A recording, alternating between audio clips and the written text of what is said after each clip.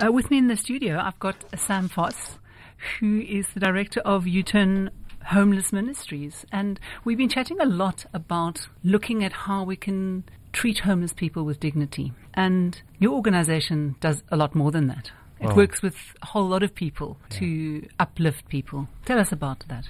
Linzi, thank you so much for the opportunity to be here and to share with you and the listeners what we do. So U-Turn was founded in 1997. So this year we're 20 years old. And basically we exist to help homeless people to leave the streets for good. We believe there's life after homelessness.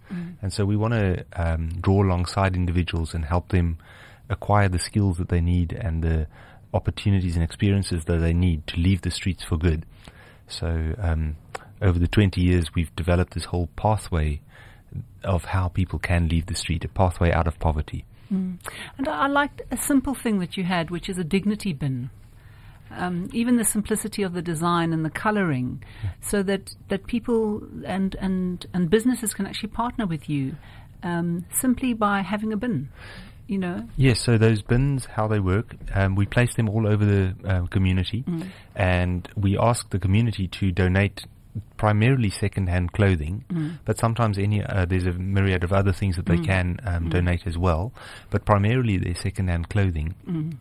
And we then have a driver that collects from all of these bins throughout Cape Town and brings it to our headquarters where we run a laundry. And the laundry is run by guys that are currently on our program, and they will then sort it, and some of the clothes then goes to 5 charity shops that we run. And the charity shops are all manned by homeless people that are now on our program and are learning new skills, learning how to be employed. So that is how those bins feed our program. It's by the people, for the people. Exactly, and it's all about cycles, isn't it?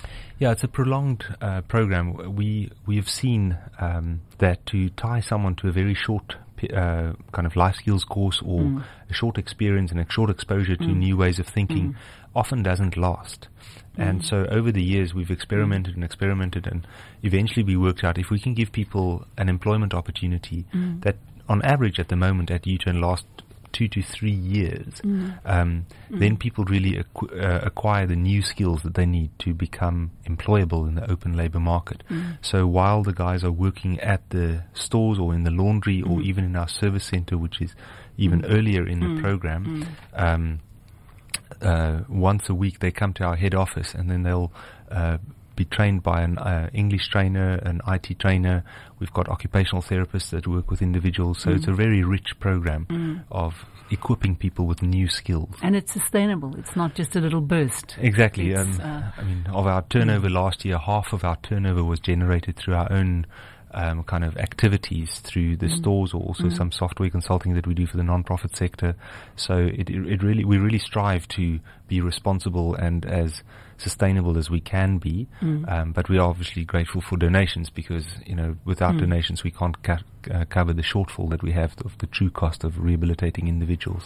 Because so often people really have a desire to get off the street, but the reality is that there are all sorts of pressures. I was amused when I was reading on your website, you had somebody by the name of Paul who was saying that he was more terrified about learning to use a mouse. You were talking about IT in your thing. Computer. To learning to use the IT mouse to work the computer than he was of getting shot by gangsters. It kind of brought home to me the fact that for a lot of homeless people, the life they know, gangsterism, crime, drugs, that incredible circle of lack of hope is it's so easy to slip back into.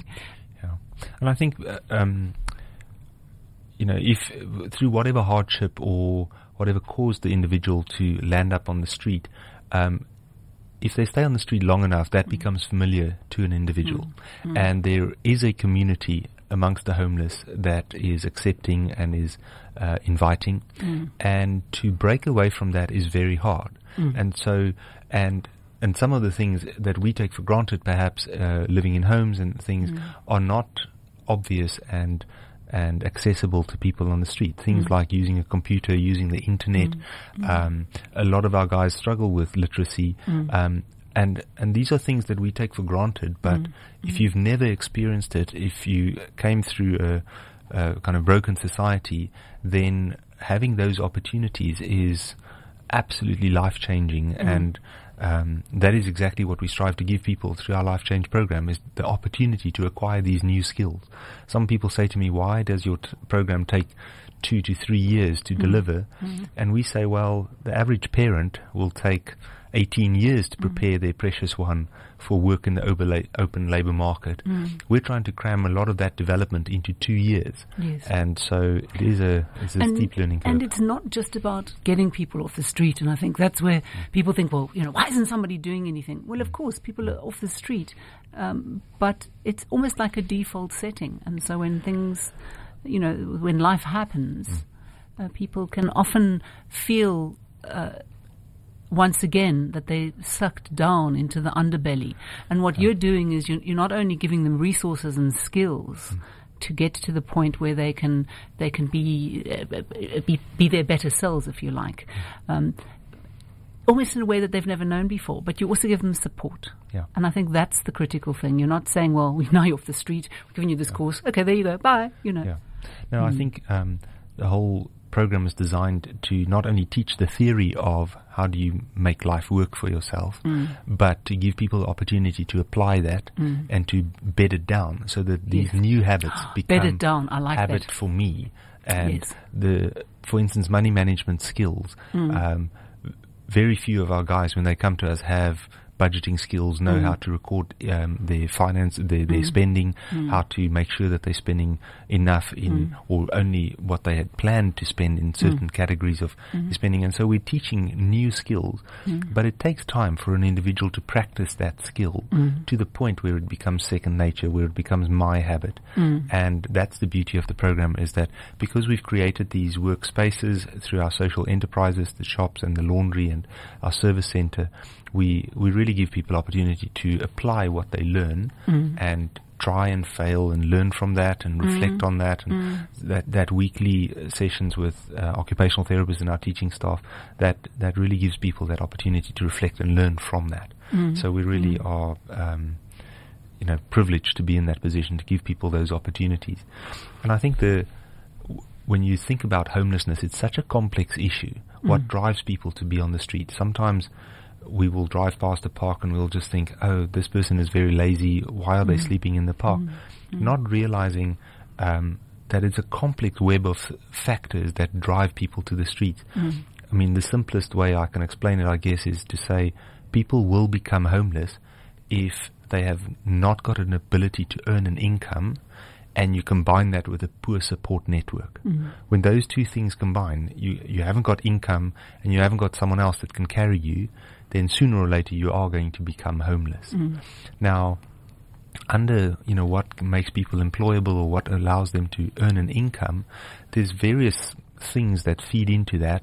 The most obvious is, have you got employable skills, or have you got experience that we can employ?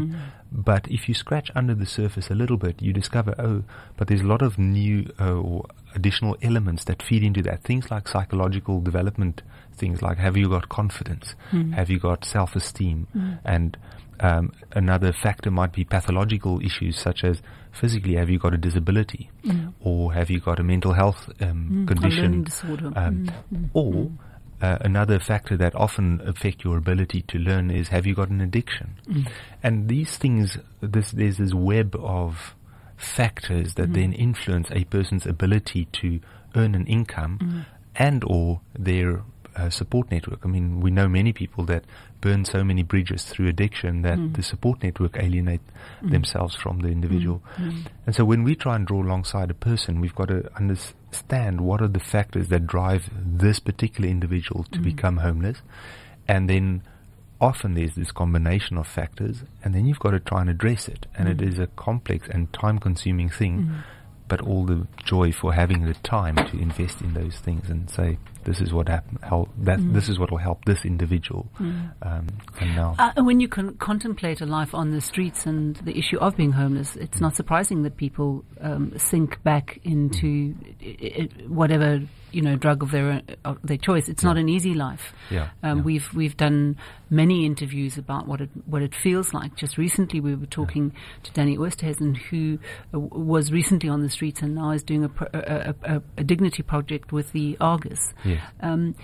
And the reality is that people who live in communities, it's not that they don't want to support homeless people, but often what happens is when you try, and then the person you try, for example, you see walking into the place to buy alcohol, for example.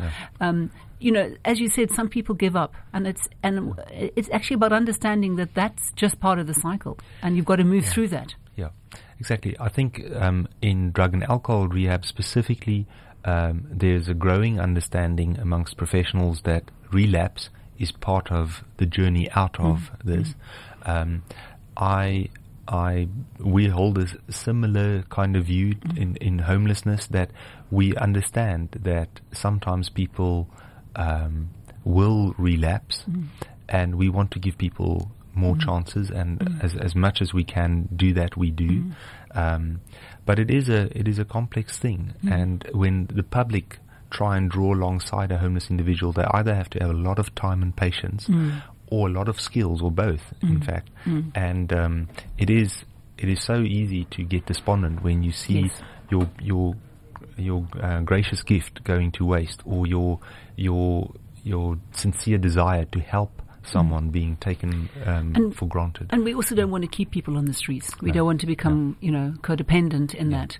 And a lot of people are really concerned about people giving cash. Obviously, two reasons. One, you said there's the management of it, and then the other is the spectre of possible. And I note here possible, because we can't assume that that's for everybody, kind of substance abuse.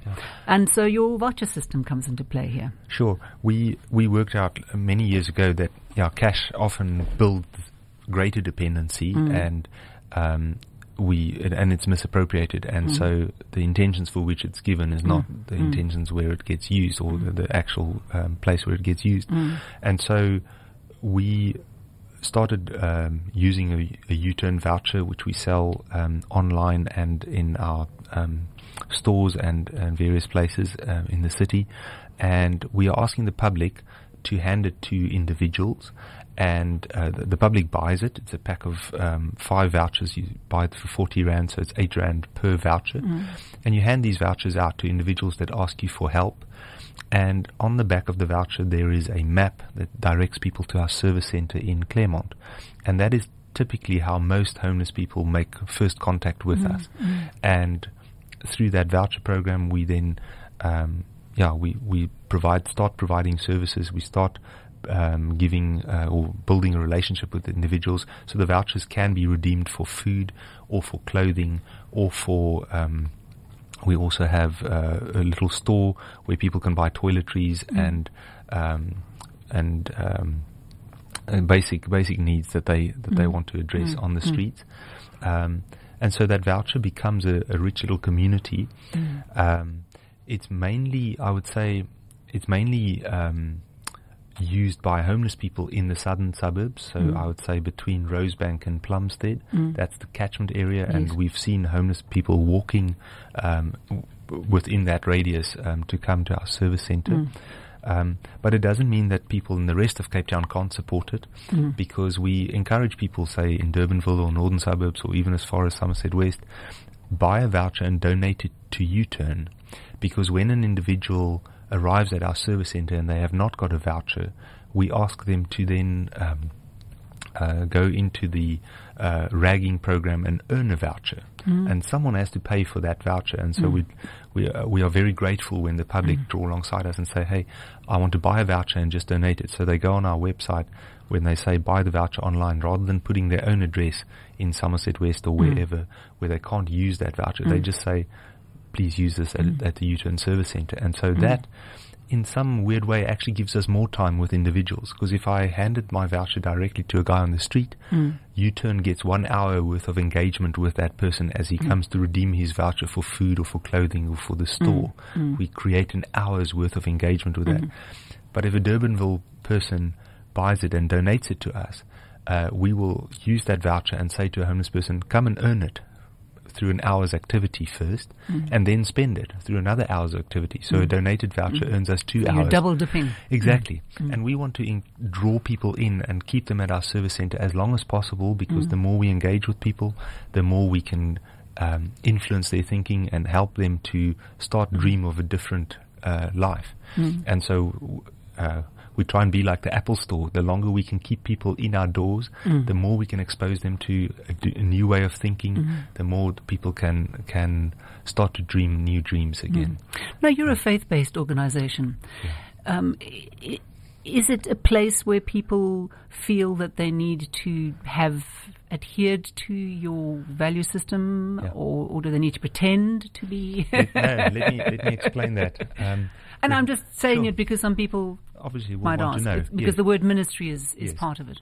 Yes. So we are unashamedly Christian. We have found great instruction and encouragement in the Bible to care for people that are vulnerable in our midst and in our society. And because of that, the staff that work at U-Turn do what they do. I mean, I'm a qualified engineer. I can do anything that I want to do, but I choose to do this because at some point in my life I discovered, but hey, God, Jesus became a man. He became homeless for a short while so that I can have a home for all eternity. And that motivates me. You know, he didn't give up on me when I was still waving my fist at God and saying, I didn't want to hear your ways. He didn't give up on me, and he reached out and he helped me when I was lost. And because of that, I want to give other people that hope. You know, if I engage an individual and I give him hope for this life, we've done a good thing. But if I can give that person hope for all eternity, wouldn't that be amazing? And so we are motivated by the teaching that we find in the Bible. But we will never say to a person, because you do not believe, you cannot carry on in our program. So we will unashamedly explain what the Bible teach about life and death and life after death. But we will never say to a person, oh, you didn't believe, therefore you cannot proceed in the program. Many people come through our program having never shown any signs of faith or never shown any signs of repentance even. But we will still serve them joyfully, because God doesn't call us to make people believers. He calls us to witness. And it's between that individual and God as to whether they then accept that message or not. And so individuals that come to us will hear the Bible explained. That is definitely true. But we will never turn a person away because he doesn't believe or he doesn't follow my particular faith or my particular motivation for doing this. Although we are unashamedly Christian, we will serve anyone who comes to us, any adult that comes to us. You mentioned you had a driver who collected the dignity bins. I understand that you had a problem with your car, your bakkie. Yeah, that is a traumatic thing. Last week, our driver, and he does about between 100 and 150 kilometers a day, because we've got 90 bins in the community. We've got 7 sites from which we operate. And he was on his way to do a pickup. He had already done some pickups in the morning, and he was on his way to another pickup. And as he was going down one hill, a lady turned straight in front of him, and he was trying to avoid the accident, but it was just too quick, too fast. And unfortunately, he then slammed right into the side of her vehicle, and it was. We're just very grateful that no one was injured. I mean, he was very shaken up, she was very shaken up, but the vehicle itself is completely written off. This happened last week, Tuesday afternoon, and we had to get the insurance guys in, and we asked them, can it be fixed? Please, can it be fixed? We're hoping it can be. It's our main vehicle that we do all of the collections with. and the insurance just said, no, the damage is too severe, and they have written it off. So now we're without a vehicle, and I mean, the vehicle, if memory serves me correctly, was donated to us in 2008. We've been using it and maintaining it and caring for it and getting the extra mile out of it. And to this day, it has been functioning wonderfully. It was a long wheelbase bakkie, and it's the main vehicle that drives this whole program. And we're now without a vehicle, so it is a terrible situation to be in. We have got 2 other vehicles because to run the service center, to run various of the client pickups, we need 3 vehicles. But this was the main bakkie that collects all the bin contents and takes it to the shops and drops off. So it really is the heart and soul of our social enterprises, and that is now no longer with us. So if people want to assist in some way, I'm thinking sort of the crowdfunding model. Sure. Can they do that sort of from a distance online? We would be extremely grateful if anyone could draw alongside us and say, please keep this program going. We were already starting to save up some money because the vehicles needs to be, particularly another vehicle needed to be replaced. So we had saved up some money with the insurance, but we're still very far short of the vehicle that we would like to buy. We were hoping to buy a Hyundai H1, but they're not cheap. They're going, from what I can understand from the retailers, they're going for about 450,000, and we're way below that with the insurance and everything else. We're sitting at 90,000, and we're appealing to anyone, whether it's 100 rand or 1,000 or somebody who can give you a better deal on something. Exactly. We are desperate for a vehicle, and the reason why we are selecting or have our sights on a Hyundai H1 is simply they've got sliding doors on both sides, so you can load it easily, and it's much more secure than the long wheelbase bakkie that we had. We found sometimes, as we do 7 or 8 pickups in the morning, you'll arrive at the 7th pickup and the flap is not very secure, so anyone can just yank the flap and open it and actually take a black bag of clothing and skedaddle off with it. And so we've long harbored a desire to have a more secure vehicle. So the Hyundai is roughly the size that we need, and it's more secure. Now, if people aren't on internet, as many of our listeners aren't, and they would like perhaps to visit one of your shops to support in that way, or get a voucher, or have a direct one-to-one, tell us where the stores are. So we've got 5 stores. The one is in Southfield on 132 Victoria Road. One is in Maynard Mall, on the same level as Home Affairs, right next to Clicks. Another store is in Philippi, in the township, right next to the business place in Philippi. And then the 4th store was in Claremont, so right next to Tiger Wheel and Tire, opposite Abbott's College, where the Claremont store is there. And then we've got the 5th store in the City Bowl on the corner of Riebeek and Long. We have a store there. So those are the 5 stores, and our head office is in 155 2nd Avenue in Kenilworth. And so any of those locations people can come to, and also obviously the service centre, which is right next to Stadium on Main in Claremont. We operate out of there as well. And so those are our main places where there's operations any day. And I invite people, come to the store and just ask the individual who's serving you, tell me your story. What is this program about? Find the human part of it. Absolutely. I mean, the stories are just amazing. Our Facebook page has got some of them up. So they're great. Website address, please, if anyone wants to get hold of you. Sure. It's homeless.org.za. So on homeless.org.za, you'll see our bank account details, you'll see our Facebook link, and various, if you want to see what the bakkie looks like, go and look on our Facebook page. It's on there. Well, thank you so much, Sam, for coming in. Sure. It's a great pleasure to hear the complexity of the work you do and the fabric of it and how it reaches into the community. Linzi, thank you so much for the opportunity to share with you and the listeners. Pleasure.